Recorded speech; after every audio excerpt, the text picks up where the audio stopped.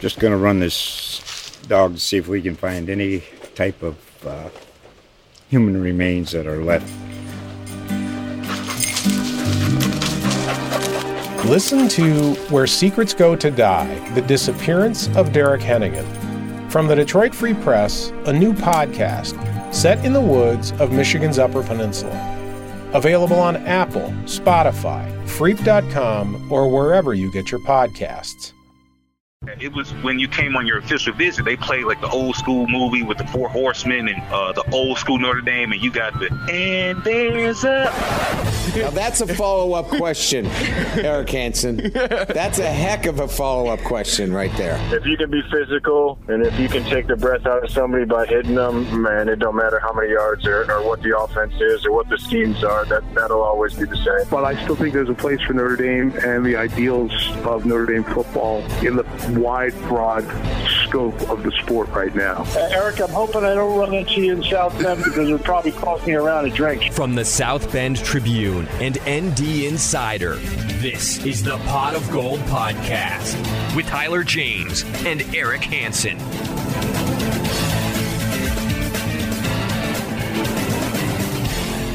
Welcome, everybody, to another edition of Pot of Gold, an ND Insider podcast. I'm Tyler James, and I'm joined once again by the one and only Eric Hansen. Together, we cover Notre Dame football for ND Insider and the South Bend Tribune. College football season is officially upon us, with Week 0 games being played this weekend, and Notre Dame taking the stage next weekend at Florida State. Before we dive into previewing that matchup next week, we wanted to bring Dennis Dodd of CBS Sports on the podcast to give us some national perspective. Dennis, thanks for joining us. Always glad, you guys. Thanks for having me on.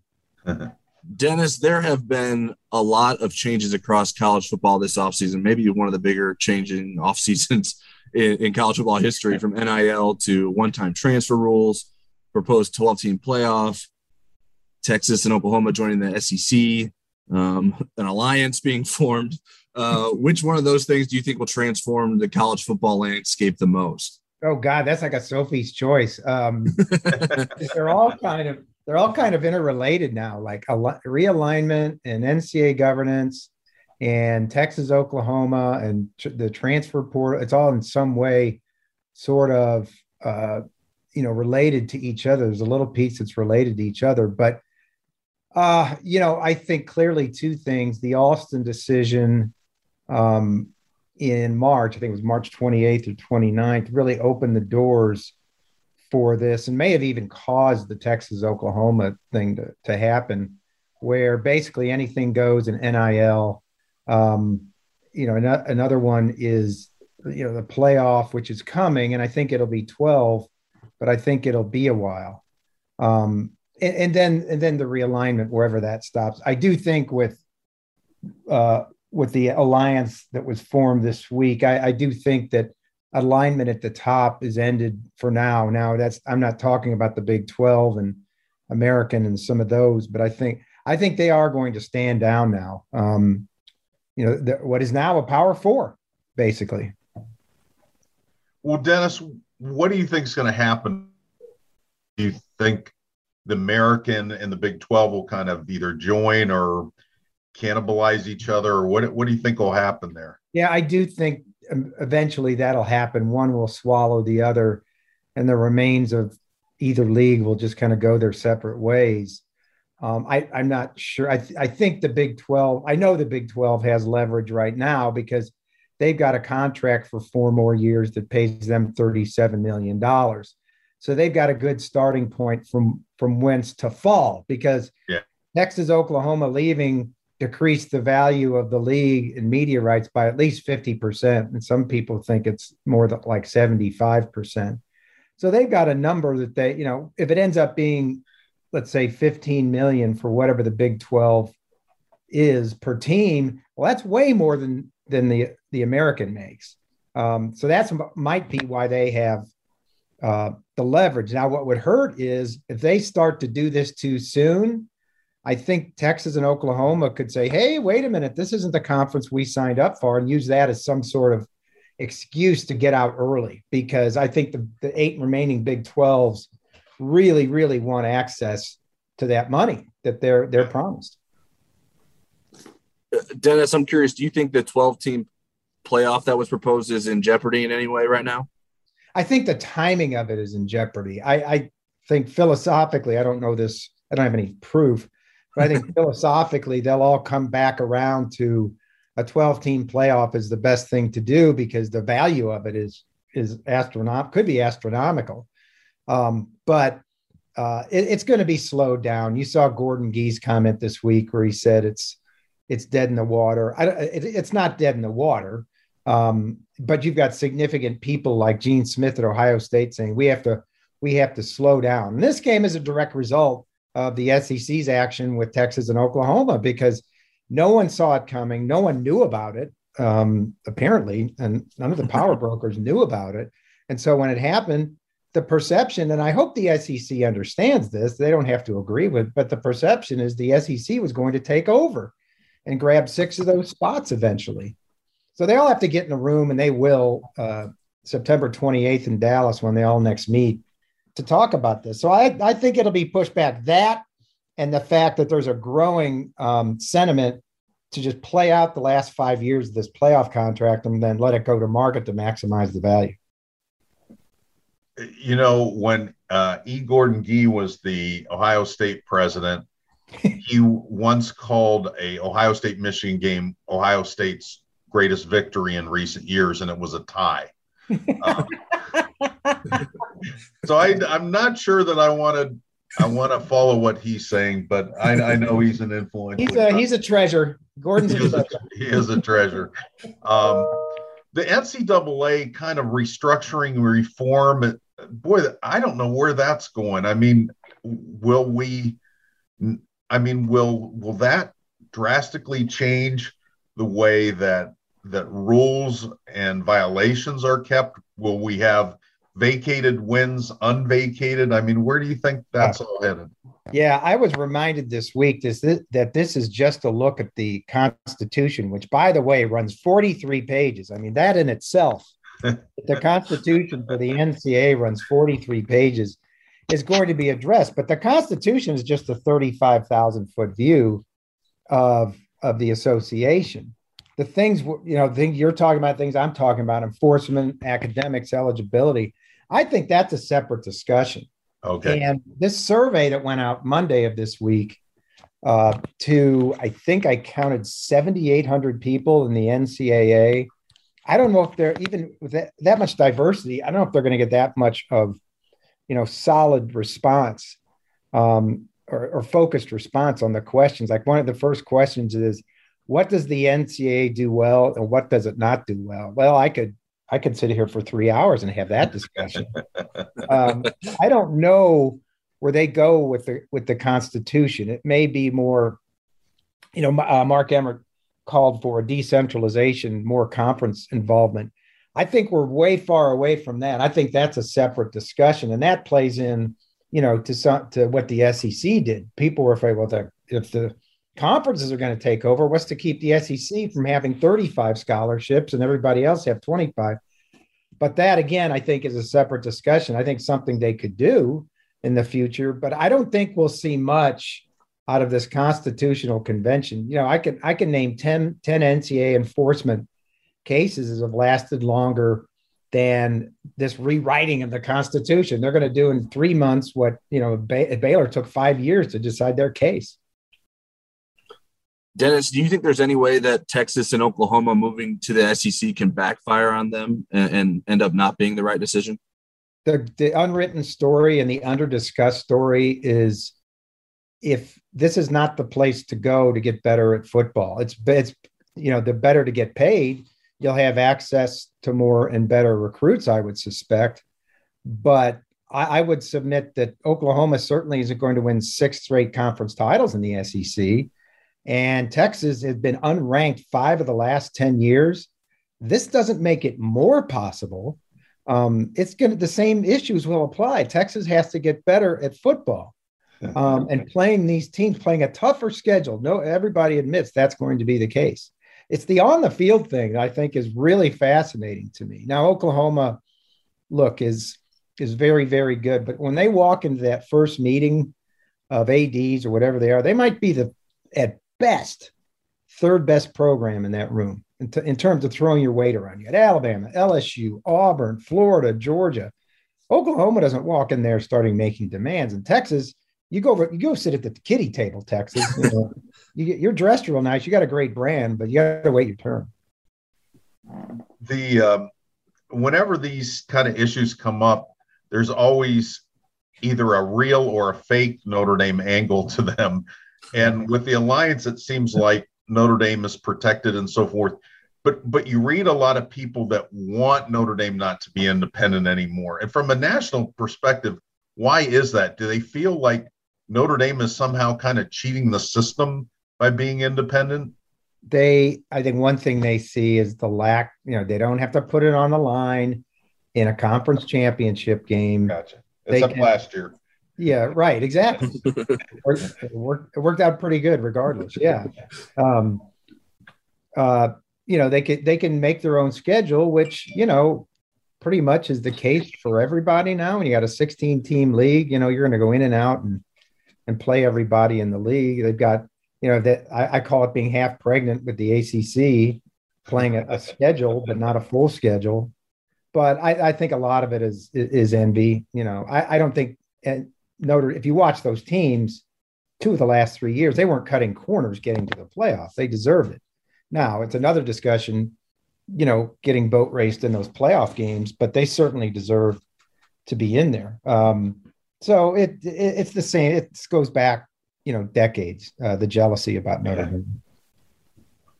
Dennis, switching over a little bit to this upcoming season in Notre Dame, I'm curious your thoughts on which opponent Notre Dame has on its schedule should they be most concerned about: Wisconsin, Cincinnati, USC, or North Carolina? Yeah, I think Wisconsin, just because it's a neutral site game. It's really fascinating being played in Chicago, obviously a Notre Dame stronghold, but they are, I think many people make a big deal about this. They are going to be passing more. This isn't your typical 3 yards in a cloud of dust. They don't have a difference maker at tailback. Jalen Berger is supposed to be that guy, but I don't think he is. But talking to Graham Mertz and his family, who are right over my shoulder in the next subdivision here in Kansas, Graham Mertz told me that he thinks they're going to pass a lot more because Paul Chryst is like this mad scientist who can't wait to get his fingers on the system as the new quarterbacks coach. He loves it.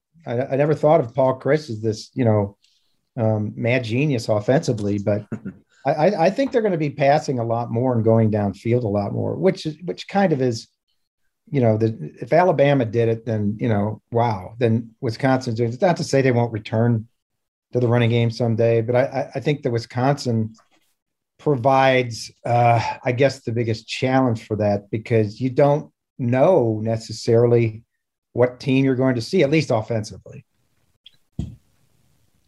Dennis, I got a chance to see Jack Cohn, I think, in one game. It was a Michigan game, and he actually was pretty impressive in the game that I saw. I think Taylor had to come out of the game for a little bit for an injury, and he was pretty solid when Taylor was out. My question to you is, of what you've seen of him, do you think he could be as good or better than A, Graham Mertz, B, Ian Book, or C, Phil Jurkovec?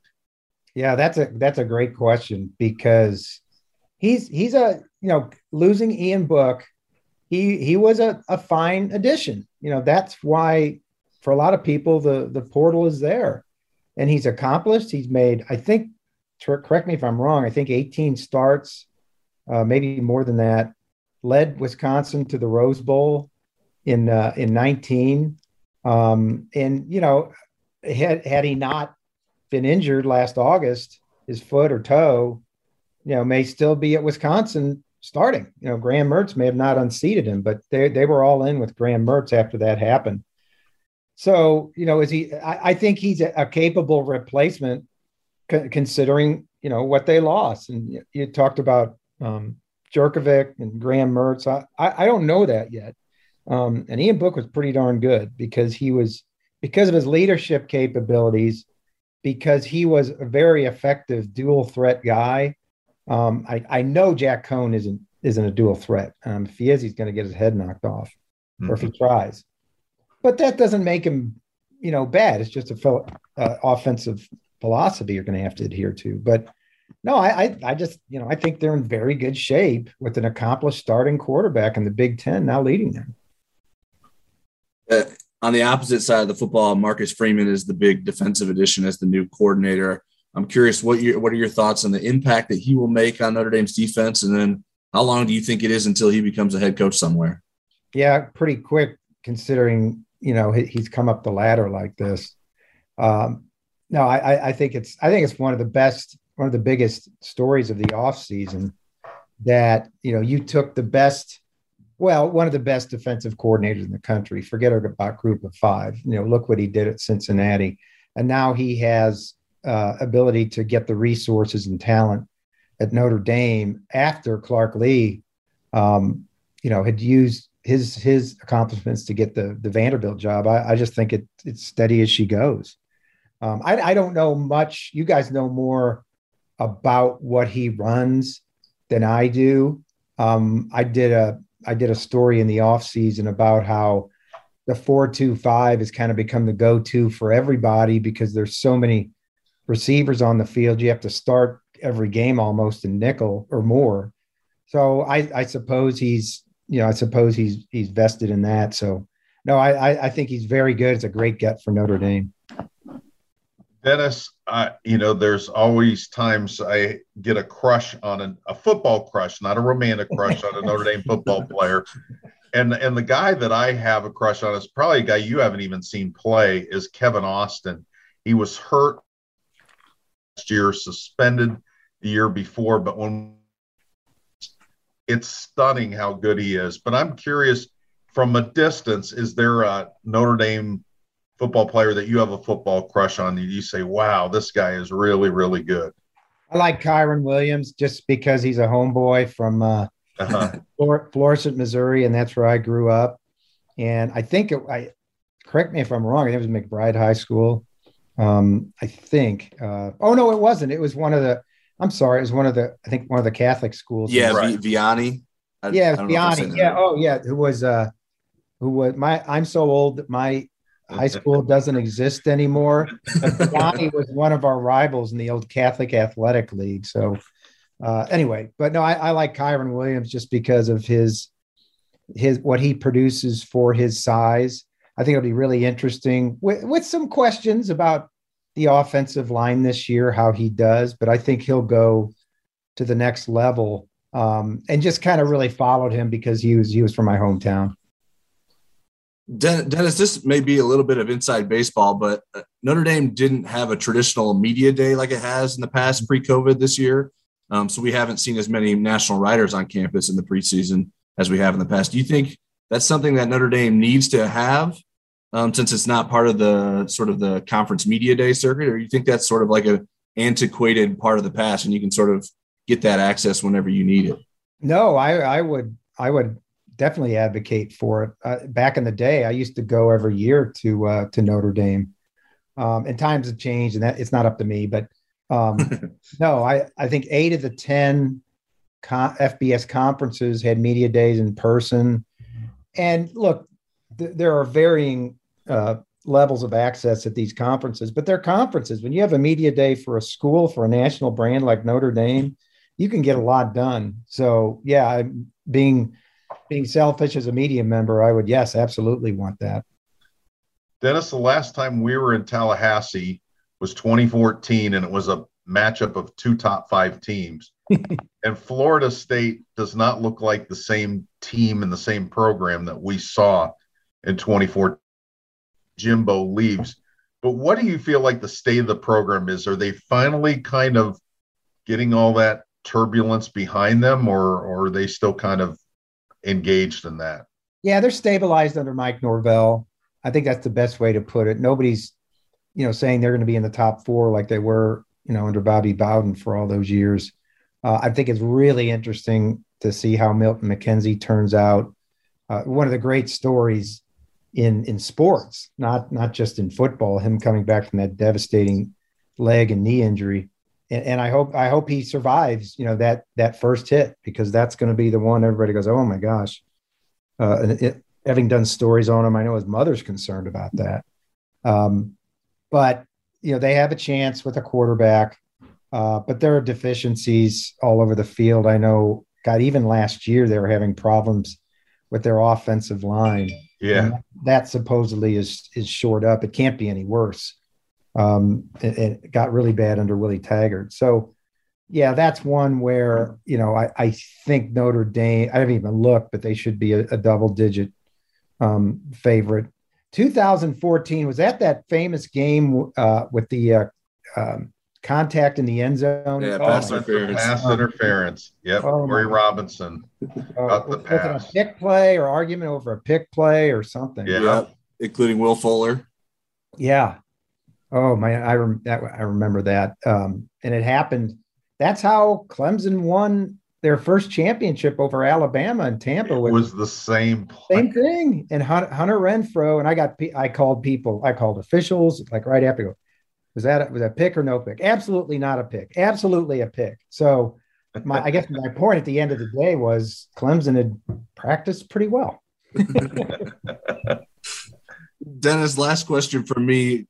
Brian Kelly is going to pass Knute Rockne for career wins at Notre Dame, which seems, I think, sacrilege to some Notre Dame fans even. I'm curious from the national perspective, what does that mean for people that sort of are trying to understand Brian Kelly's impact at Notre Dame? Yeah, I that has hit me. I think you have to put him right now in the top 5 active coaches in college football. I don't want to say he's gotten there quietly, but the criticism sometimes is so loud at Notre Dame when guys don't succeed that this has gone, come over time. The excellence has come over time and the consistency to the point that I think in 2 seasons or maybe 1 season, he'll be the longest standing coach at Notre Dame. And then obviously have the wins too. I went out to, he'll also be the oldest come October.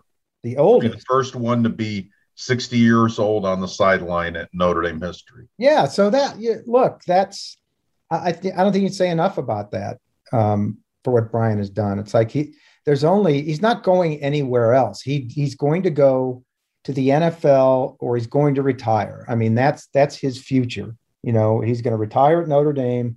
You don't do that at Notre Dame and move up to, I don't know, Ohio State or Oklahoma. I don't think he does that.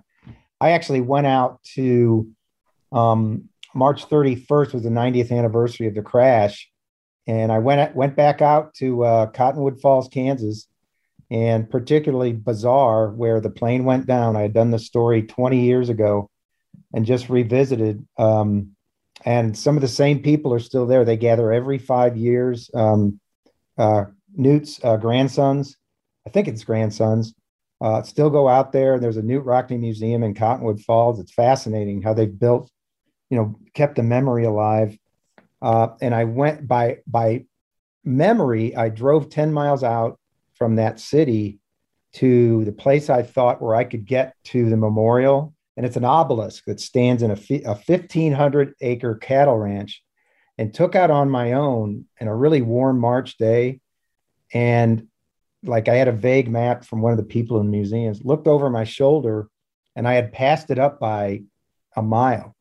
And there was this little dot on the horizon, and I went back a mile, and that's why I went to get a picture for the story, and it worked out. I just felt so happy. It's so accomplished that I had done that 20 years apart. And the other part is that the people who own the land now have it's trespassing. It's off limits. You can't go on there. So I guess I'm bragging that I trespassed to get a picture of the Rockne Memorial.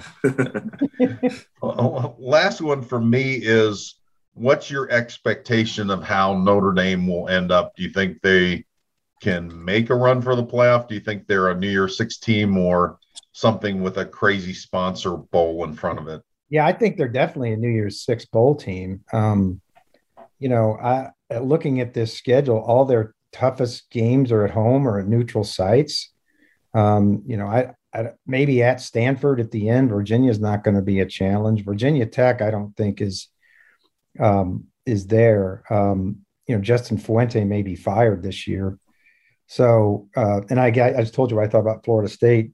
So, the biggest game is Wisconsin. They get by that. There's a chance they could go undefeated.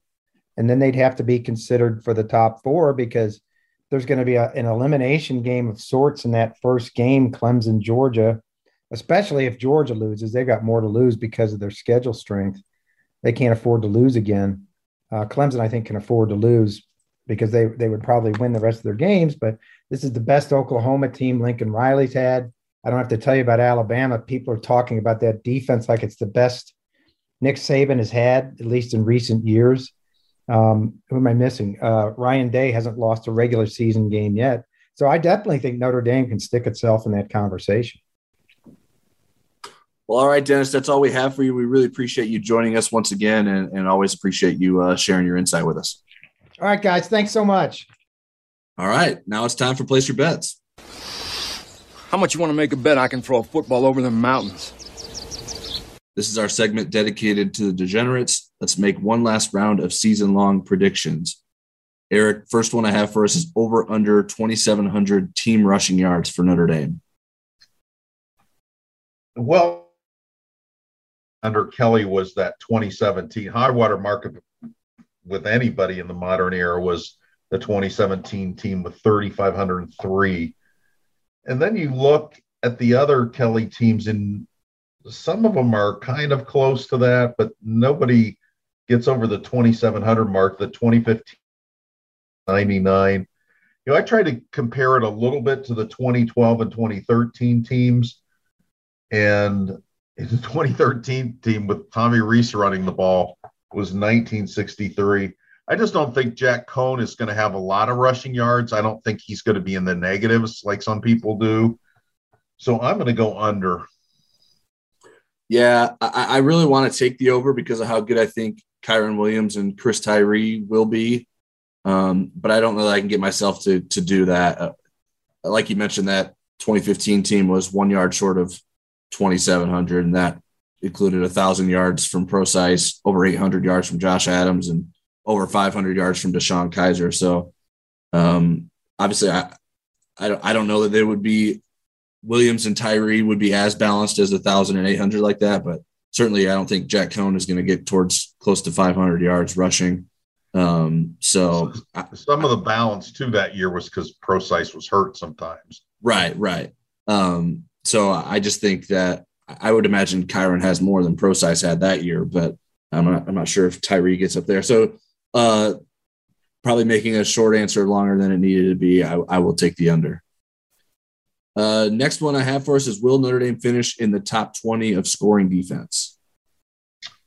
Well, they've been in the top 15 the past 3 years under Clark Lee, and that's the first time Notre Dame's done that in 50 years. The scheme, I think it's a good fit. I feel a little bit better if Maris Leofau was starting the season on the field. But I think they are going to be a top 20 scoring defense, even though they play some really good quarterbacks and really good scoring offenses potentially. Yeah, I think it's going to be very close because of that. I'm a little nervous given the stretch of good offenses in the middle of the season with Cincinnati, USC, and North Carolina in October. But I'll say yes, that they'll get just inside the top 20. Next one I have is over under 4.5 players with 30-plus receptions. I'm going a big no there. I just don't think it'll be balanced enough, or there will be enough. I mean, I couldn't find a year where they did that. Now, maybe I didn't dig deep enough. I think Michael Mayer's going to have a bunch. Kevin Austin's going to have a bunch. Probably Kyren Williams will get over that 30. And then I think he's in the teens. I don't think they're going to have 5 people get 30 plus. Yeah, I mean, I'm going to go with yes. And I think part of that's because I think like Austin, Mayer, and Williams are sort of guaranteed that. And I just think that there's a good chance that Braden Lenzy and Avery Davis both reach that 30-plus mark. You are right in that they haven't had that happen in Kelly's tenure. There has been 4 a few times, 2011, 2012, and 2015. And I don't know that you necessarily think of at least the 2012 offense is like, okay, that offense was stacked with receivers. And they had good targets, certainly, but I think this seems possible. And I think someone like Jack Cohn, who's experienced, and even though he doesn't have a lot of experience with these players, I think he will be more willing to maybe spread the ball out than sort of favor one guy, because I think he's confident in his ability to do that. Next one I have for us is, will Notre Dame return a punt or kick for a touchdown? And that includes blocked punts and field goals. I say yes. I think either Chris Tyree is going to return a kickoff for a touchdown, or they will get a blocked punt for a touchdown. Yeah, I'm going to go yes as well. Although the returns of the traditional variety and kickoffs and punts may not produce that, and they haven't produced that as of late. But I think that they have a decent chance of doing it in those routes, and obviously they've been able to block punts for touchdowns in recent years. So I think because of that, I'm going to go with yes. Next one I have is over under 5.5 home wins for Notre Dame. Okay, so they play 7 home games. They've got this big, long home winning streak. So they would have to lose 2 games at home. I have them going either 11-1 or 10-2. You would figure if they're going to lose 2, Wisconsin and Chicago would be one of them. So that only leaves 1 home game to lose. So I am going over the 5.5 number. I say they will have at least 6 home wins. I am going to go over as well. I'm not as confident in that. I'm not partially. I think North Carolina is the game that I'm the most worried about them losing at home. And I don't think it's impossible. I don't think it's impossible to see them losing against Cincinnati or USC either. So I think it seems kind of strange to predict that there would be 2 losses at home when they haven't lost at home in such a long time, but they're playing some pretty good opponents at home this year. But even then, I'm still going to chicken out and say over and say that they'll only lose one home game. All right, now it's time for questions. Just tell me when you guys are we done with USC? Everybody's done. You guys are kidding me. That's all you want to talk about. All right, let's go. You can submit questions to us on Twitter before each podcast. I'm at TJamesNDI and Eric's at eHansenNDI. First one I have for us, Eric, is from Marie Biafore at Biafore_Marie. With fall camp now concluded, what was the biggest surprise on both offense and defense, and why? And what is your biggest concern on both offense and defense? Well, I'll give you 2 surprise players that are not starters and 2 that are more prominent. I thought Michael Carmody being the 3rd tackle, the first tackle off the bench into a game, surprised me. I thought at the very least that would be probably Tosh Bates. And then Keanu Kia maybe having a role as a Viper end in some situations and looking pretty good in the practice we saw. That shocked me because he's very undersized. He's even undersized kind of for a linebacker at 217. But he looked good, and he knew what he was doing out there. More prominent players, that Joe Wilkins sustained a strong spring surprised me, and that J.D. Bertrand is really in the thick of playing time. Even though he's always been fundamentally sound, that him kind of rising to the occasion surprised me. As far as concerns, evolution of the offensive line by the time they play those tough defensive fronts of Wisconsin and Cincinnati. And I would say still defensive back depth. They cannot afford to lose Kyle Hamilton. They really can't afford to lose either of their starting cornerbacks. Yeah, we have a lot of the same answers there. Michael Carmody, we sort of discussed some of our surprises already earlier in camp. And Carmody was clearly a surprise on offense as being that 3rd tackle. And J.D. Bertrand, to me, was a surprise that he was the number 2 will, and now with Maris Leofau out, potentially being the number 1 will. In terms of concern, I agree with you. The offensive line is a concern. I still think my greater concern is just the wide receivers being able to stay healthy. I mean, we show up to practice, what was that, Tuesday's practice, and Braden Lindsey's not dressed again. It's like, you just sort of, man, it's like you feel bad for the kid because he can't seem to stay healthy. This one didn't seem too serious. Brian Kelly said it was a shoulder strain and he should be good to go. But it's just like, it's something I'm going to need to see before I feel totally confident in it. So it's going to remain maybe my biggest concern with the offense. As for the defensive concern, the cornerback specifically, I think is concerning. I'm not sure, and I don't know if it's sort of when I asked Brian Kelly the other day about how the cornerbacks have handled the demand of playing a lot more man coverage, he specifically answered it in regards to like the amount of the workload. And I was more meaning like, how good are they against in man coverage? Because obviously the workload is important, but I think I'm not sure if they're good enough to play the man coverage that they want to do. And that's what I'm most interested to see, if they are good enough. And I don't know that we got a good enough sense for that in preseason camp. So that's still my biggest concern on the defense, is whether or not the cornerbacks can play the man coverage that they're going to be asked to play.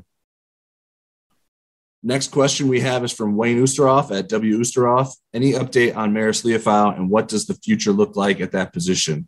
The linebacker core is deep, but can it withstand this injury? Well, we know that Tyler actually had the story that Marist has a low, I think it's an ankle, and that they believe that that's going to be something that's going to last more than one game, and Brian Kelly will fill us in on the details on Monday.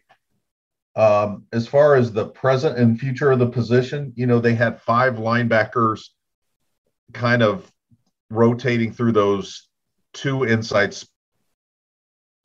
Guy that didn't, that just was kind of a fixture at middle linebacker. My sense is that J.D. Bertrand will start, and that you could see Shane Simon play some in relief or as a tag team. You may even see, depending on how long-term this is, Bo Bauer may play alongside of Drew White.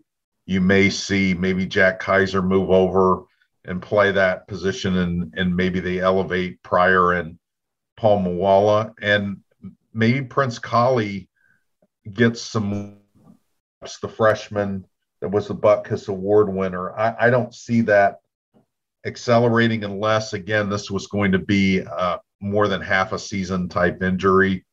As far as the future, there's some really good athletes coming up. I mean, some of these guys will be gone next year, and you'll see a younger group kind of that. But of the guys that are signed to play in 2022, I think Jalen Sneed and Josh Burnham can both play inside at that weak side linebacker spot that Marist is playing now. And so there's some really good – this is a position that's going to continue to upgrade. Yeah, we don't have a clear answer on the Marist timeline yet. It doesn't sound great, but we'll withhold sort of a verdict on that until we hear from Brian Kelly on Monday. I think they can withstand this injury, but in my opinion, Marist Liufau was the most dynamic linebacker on the roster for this season, and maybe the most important one too. They gave him a lot of flexibility in the defense. He could move him around a lot. He could pass rush probably better than any other linebackers. I think Bo Bauer is pretty good at that as well. So I think what the end result will be less flexibility in those situations. I do think that it makes sense to give some opportunities to Bo Bauer at that will linebacker position. J.D. Bertrand is who I expect to be the starter. Shane Simon had a really quiet preseason camp. Now, maybe that was just the days that we saw practice, but I didn't see Shane Simon make much of an impact in the days that we were able to watch practice. So I don't think – I've always liked Shane Simon as a linebacker, but it hasn't necessarily matched up with his play. So I still think there's potential there. So I don't think they're going to be in a terrible position because they're losing Marist, but I do think it pretty significantly changes a lot of the things that Marcus Freeman can do with the linebacker group. Next question is from Derek Gerber at Gerbs Irish 02. With such little to no experience behind Jack Cohn, how long of a leash will the coaching staff give him? Unless he has a Dane Chris South Florida self-destruction performance, he'll get at least a full game no matter how poorly he plays. guess that's the worst case scenario. Yeah, and I think it's certainly a legitimate question. It's not one I had really given any thought to, because I guess if you're going to go through this whole process of trying to decide who your number one is all of spring and into fall camp and all through summer, I think you have to trust that process more than pulling somebody in the middle of the first game. I think Dane Christ, Tommy Rees thing was a little bit different in 2011 just because Brian was turning purple by them losing to South Florida. And I think there were signs in the 2011 preseason camp that Dane Christ was compromised, still physically and maybe, having two really serious leg injuries, maybe was compromised, upstairs too. And had there not been a lightning delay, they wouldn't have made that change. It gave Brian Kelly time to think about it. So I think he's playing the whole Florida State game. And I don't expect there to be a need to kind of manage the leash in a game like that. If there is, then Notre Dame is not going to be a New Year's Six team as I would expect them to at least be. So I think you got to kind of trust the process you just went through. Yeah, I mean, if he throws 3 interceptions on the first 3 series and Notre Dame's down 21-0, maybe he considers it, but I'm not sure that would be the best place to throw Drew Pine onto the field on the road with that deficit. So I think the possibilities of Brian Kelly pulling Cone in the opener seem very slim to me.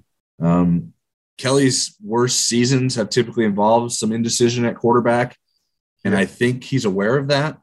So I think he wants to see what Jack Cone can do and has confidence that he can do what they need him to do. So I'm not sure that it's like, let's see what Jack Cone can do in the opener and then make a decision after that. I think they're confident in what he can do for this offense and are hoping that they made the right decision. Next question is from Chris Scheiber at Scheib43. Who will Jack Cone be at the end of the year? And he gave us 4 different options. 2006 Brady Quinn, which was 62% completion, 3,426 yards, 37 touchdowns, and 7 interceptions. 2013 Tommy Rees, which is 54% of completions, 3,257 yards, 27 touchdowns, and 13 interceptions. Ian Book in 2019, which was a 60% completion percentage, 3,034 yards, 34 touchdowns, and 6 interceptions.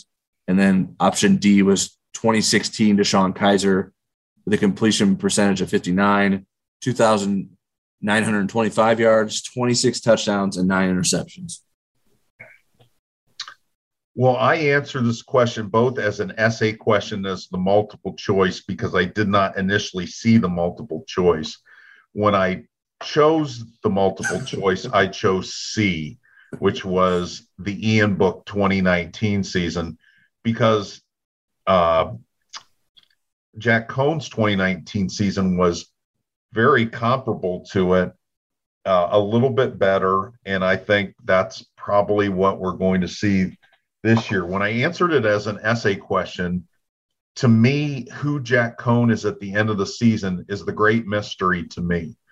I do not have a great feel for that, and I think it's going to drive where Notre Dame ends up in December/January. My essay answer was the quarterback of an 11-1 or 10-2 team. All right, I went with C as well. I think although I think he'll have a better completion percentage. I think will have a better completion percentage than any of the options that were listed, with 62% being the highest. It's just sort of how college football is played at the highest level these days, is the quarterback completion percentages are pretty high. I'm not sure he'll have as many touchdown passes as Ian Book had that year with 34. So those would be the slight tweaks off the 2019 Ian Book stat line that I would make, but I think that's the most likely outcome of those 4 that were thrown our way. I think he would have a better season than DeShone Kizer in 2016. Now, obviously, that didn't include the rushing statistics, but I think that there's a chance that he can have somewhere in that range of a 2019 book season, but I don't think it'll be as good as Brady Quinn was in 2006 either. Next one is from @CBWonder81. Who will get more playing time this year between Lorenzo Styles and Xavier Watts? I hear more about Styles than I do Watts right now. If you say it really fast, it sounds like Stevie Wonder 81. I think Lorenzo Styles is going to get more playing time than Xavier Watts.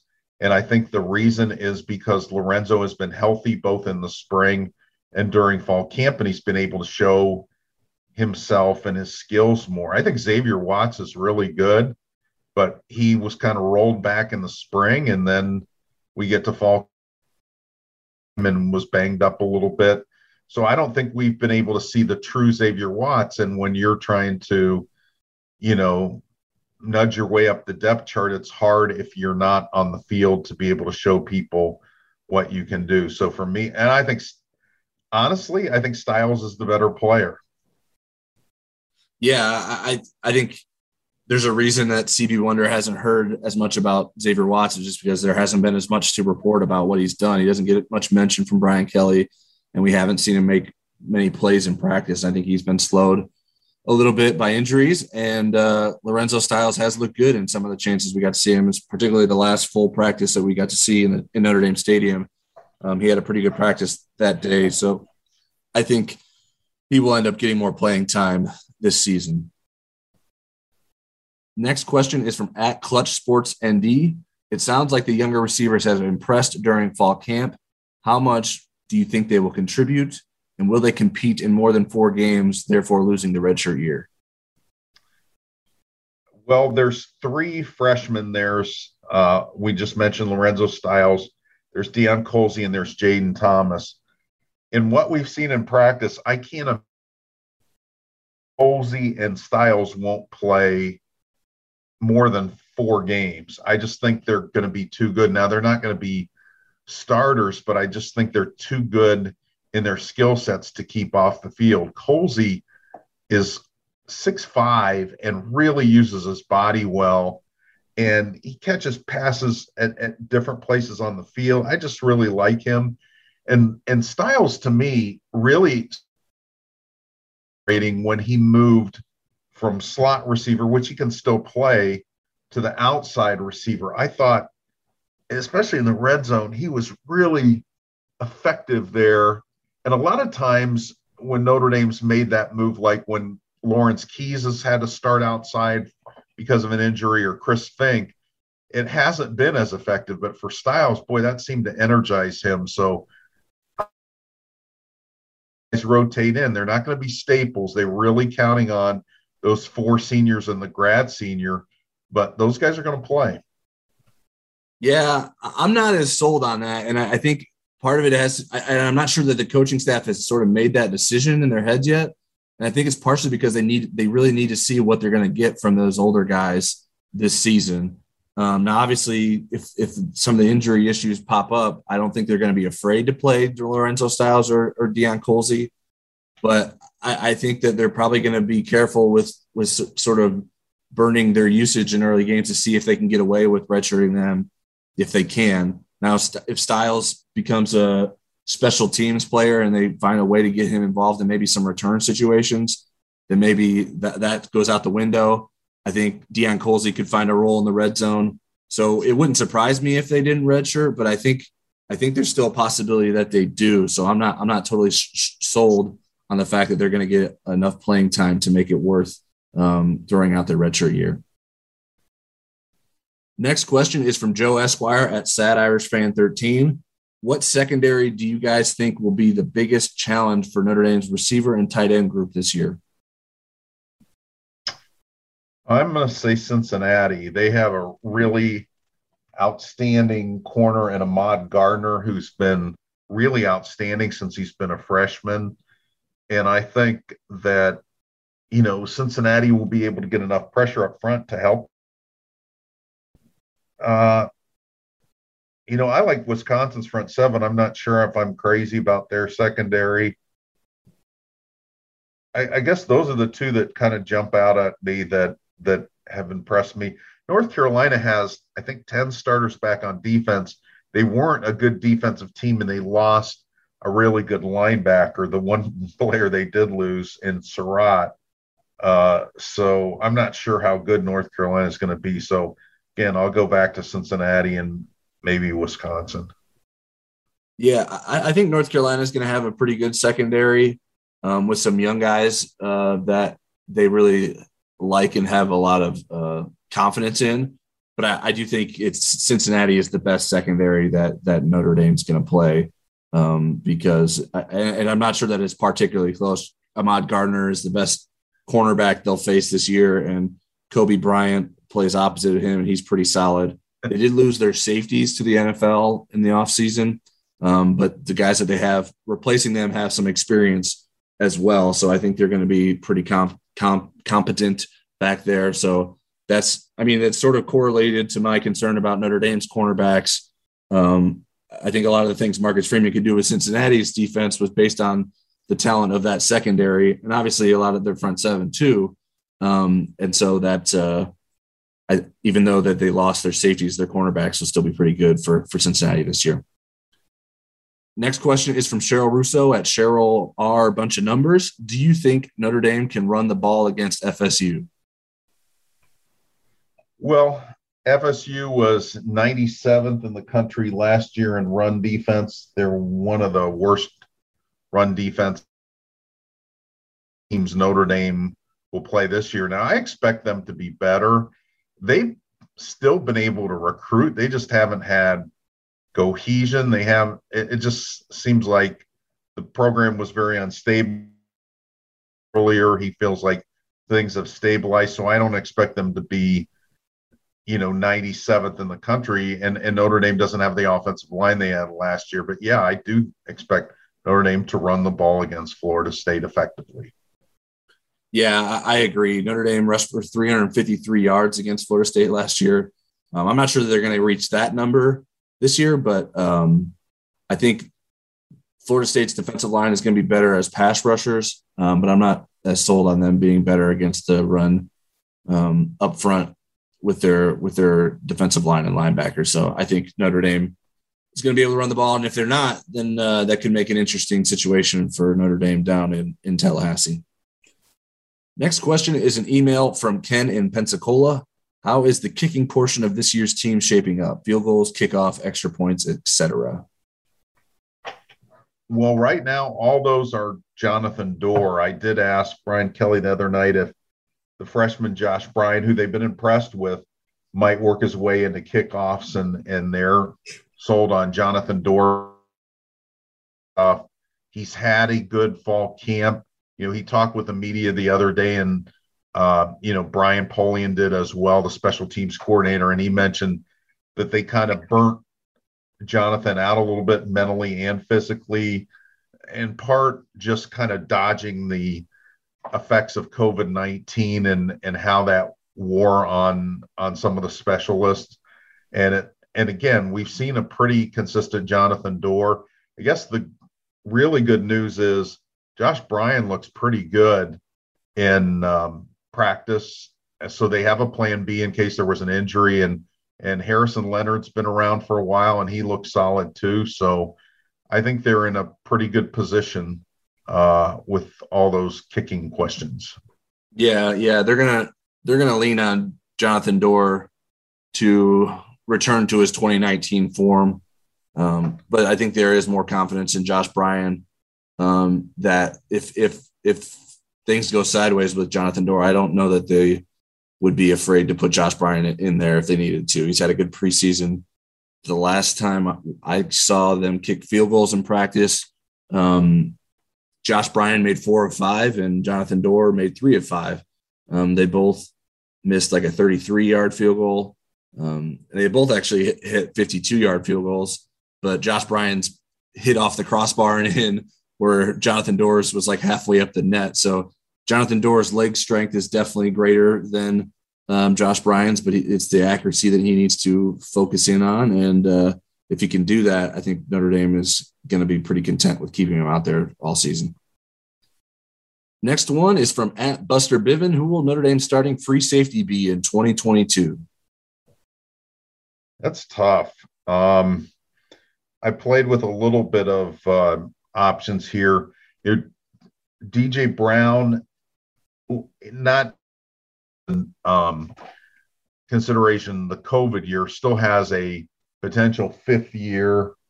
I thought about Justin Walters might be an ascending player, ascending enough that gets him in the mix. And DJ Brown can play either of those safety positions. And I'm going to go way out on a limb just to be fun today. And I'm going to go with Xavier Nwamka, the 5-star safety from Iowa, whom Notre Dame is competing with Ohio State to try to sign in November. I think he's going to end up in Notre Dame's class. Again, this isn't based on reporting. This is based on guessing. On a big limb there, but I think class, he's got a chance to start. He is not Kyle Hamilton, but he is certainly in the same conversation as Kyle Hamilton as a young player. I think we may need to get you tested, and I don't think we're talking about a COVID test after that answer. But I think the thing I'm positive about is it won't be Kyle Hamilton. I think most likely will be DJ Brown returning for a fifth year. I really do like Justin Walters a lot from what I've seen from him as a freshman. So he would be the dark horse if for some reason DJ Brown didn't return or they felt more confident doing something different than that. So I think those are probably the most likely answers. I know that's not as sexy as predicting Xavier Nwamka, but that is very sexy. That's my guess for what will happen next year, but we'll see a lot could happen between now and then. Last question we have is from @ChrisFleck1. Who should be the next big concert at Notre Dame Stadium, and why is it U2?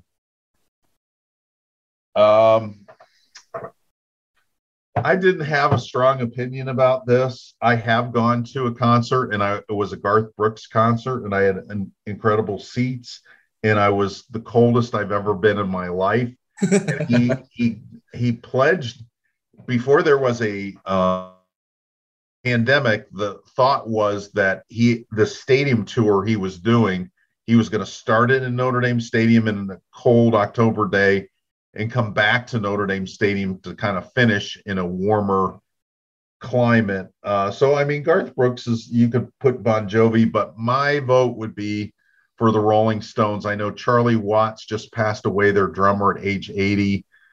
They're going on with their tour without him, the current tour, and I want to see such an iconic group in Notre Dame Stadium. Yeah, I mean, that would certainly stick with the theme. The theme so far has been country or old guy music with Garth Brooks, Billy Joel, and George Strait. Obviously, the Billy Joel and George Strait concerts didn't end up happening yet due to COVID, but I think U2 certainly would qualify as old guy music, and there's the Irish connection there. U2 was never really my jam, so I don't know that would be something I would be pulling for. I would like to see them change it up in terms of genres or ages. And obviously, I got to throw Taylor Swift out there. I mean, her brother went to Notre Dame, so why not bring Taylor Swift to Notre Dame Stadium for a concert? Can she fill a stadium? What? Are you kidding me? She could fill 3 stadiums. I am just kidding. All right, that's it for today's episode of Pot of Gold. If you don't already, you can subscribe to us on Apple Podcasts, Spotify, Google Podcasts, and Stitcher. If you like what you hear, shoot us some stars and leave a review. We'll be back next week to preview Notre Dame's season opener at Florida State. Until then, stick with ndinsider.com for all your Notre Dame football coverage needs.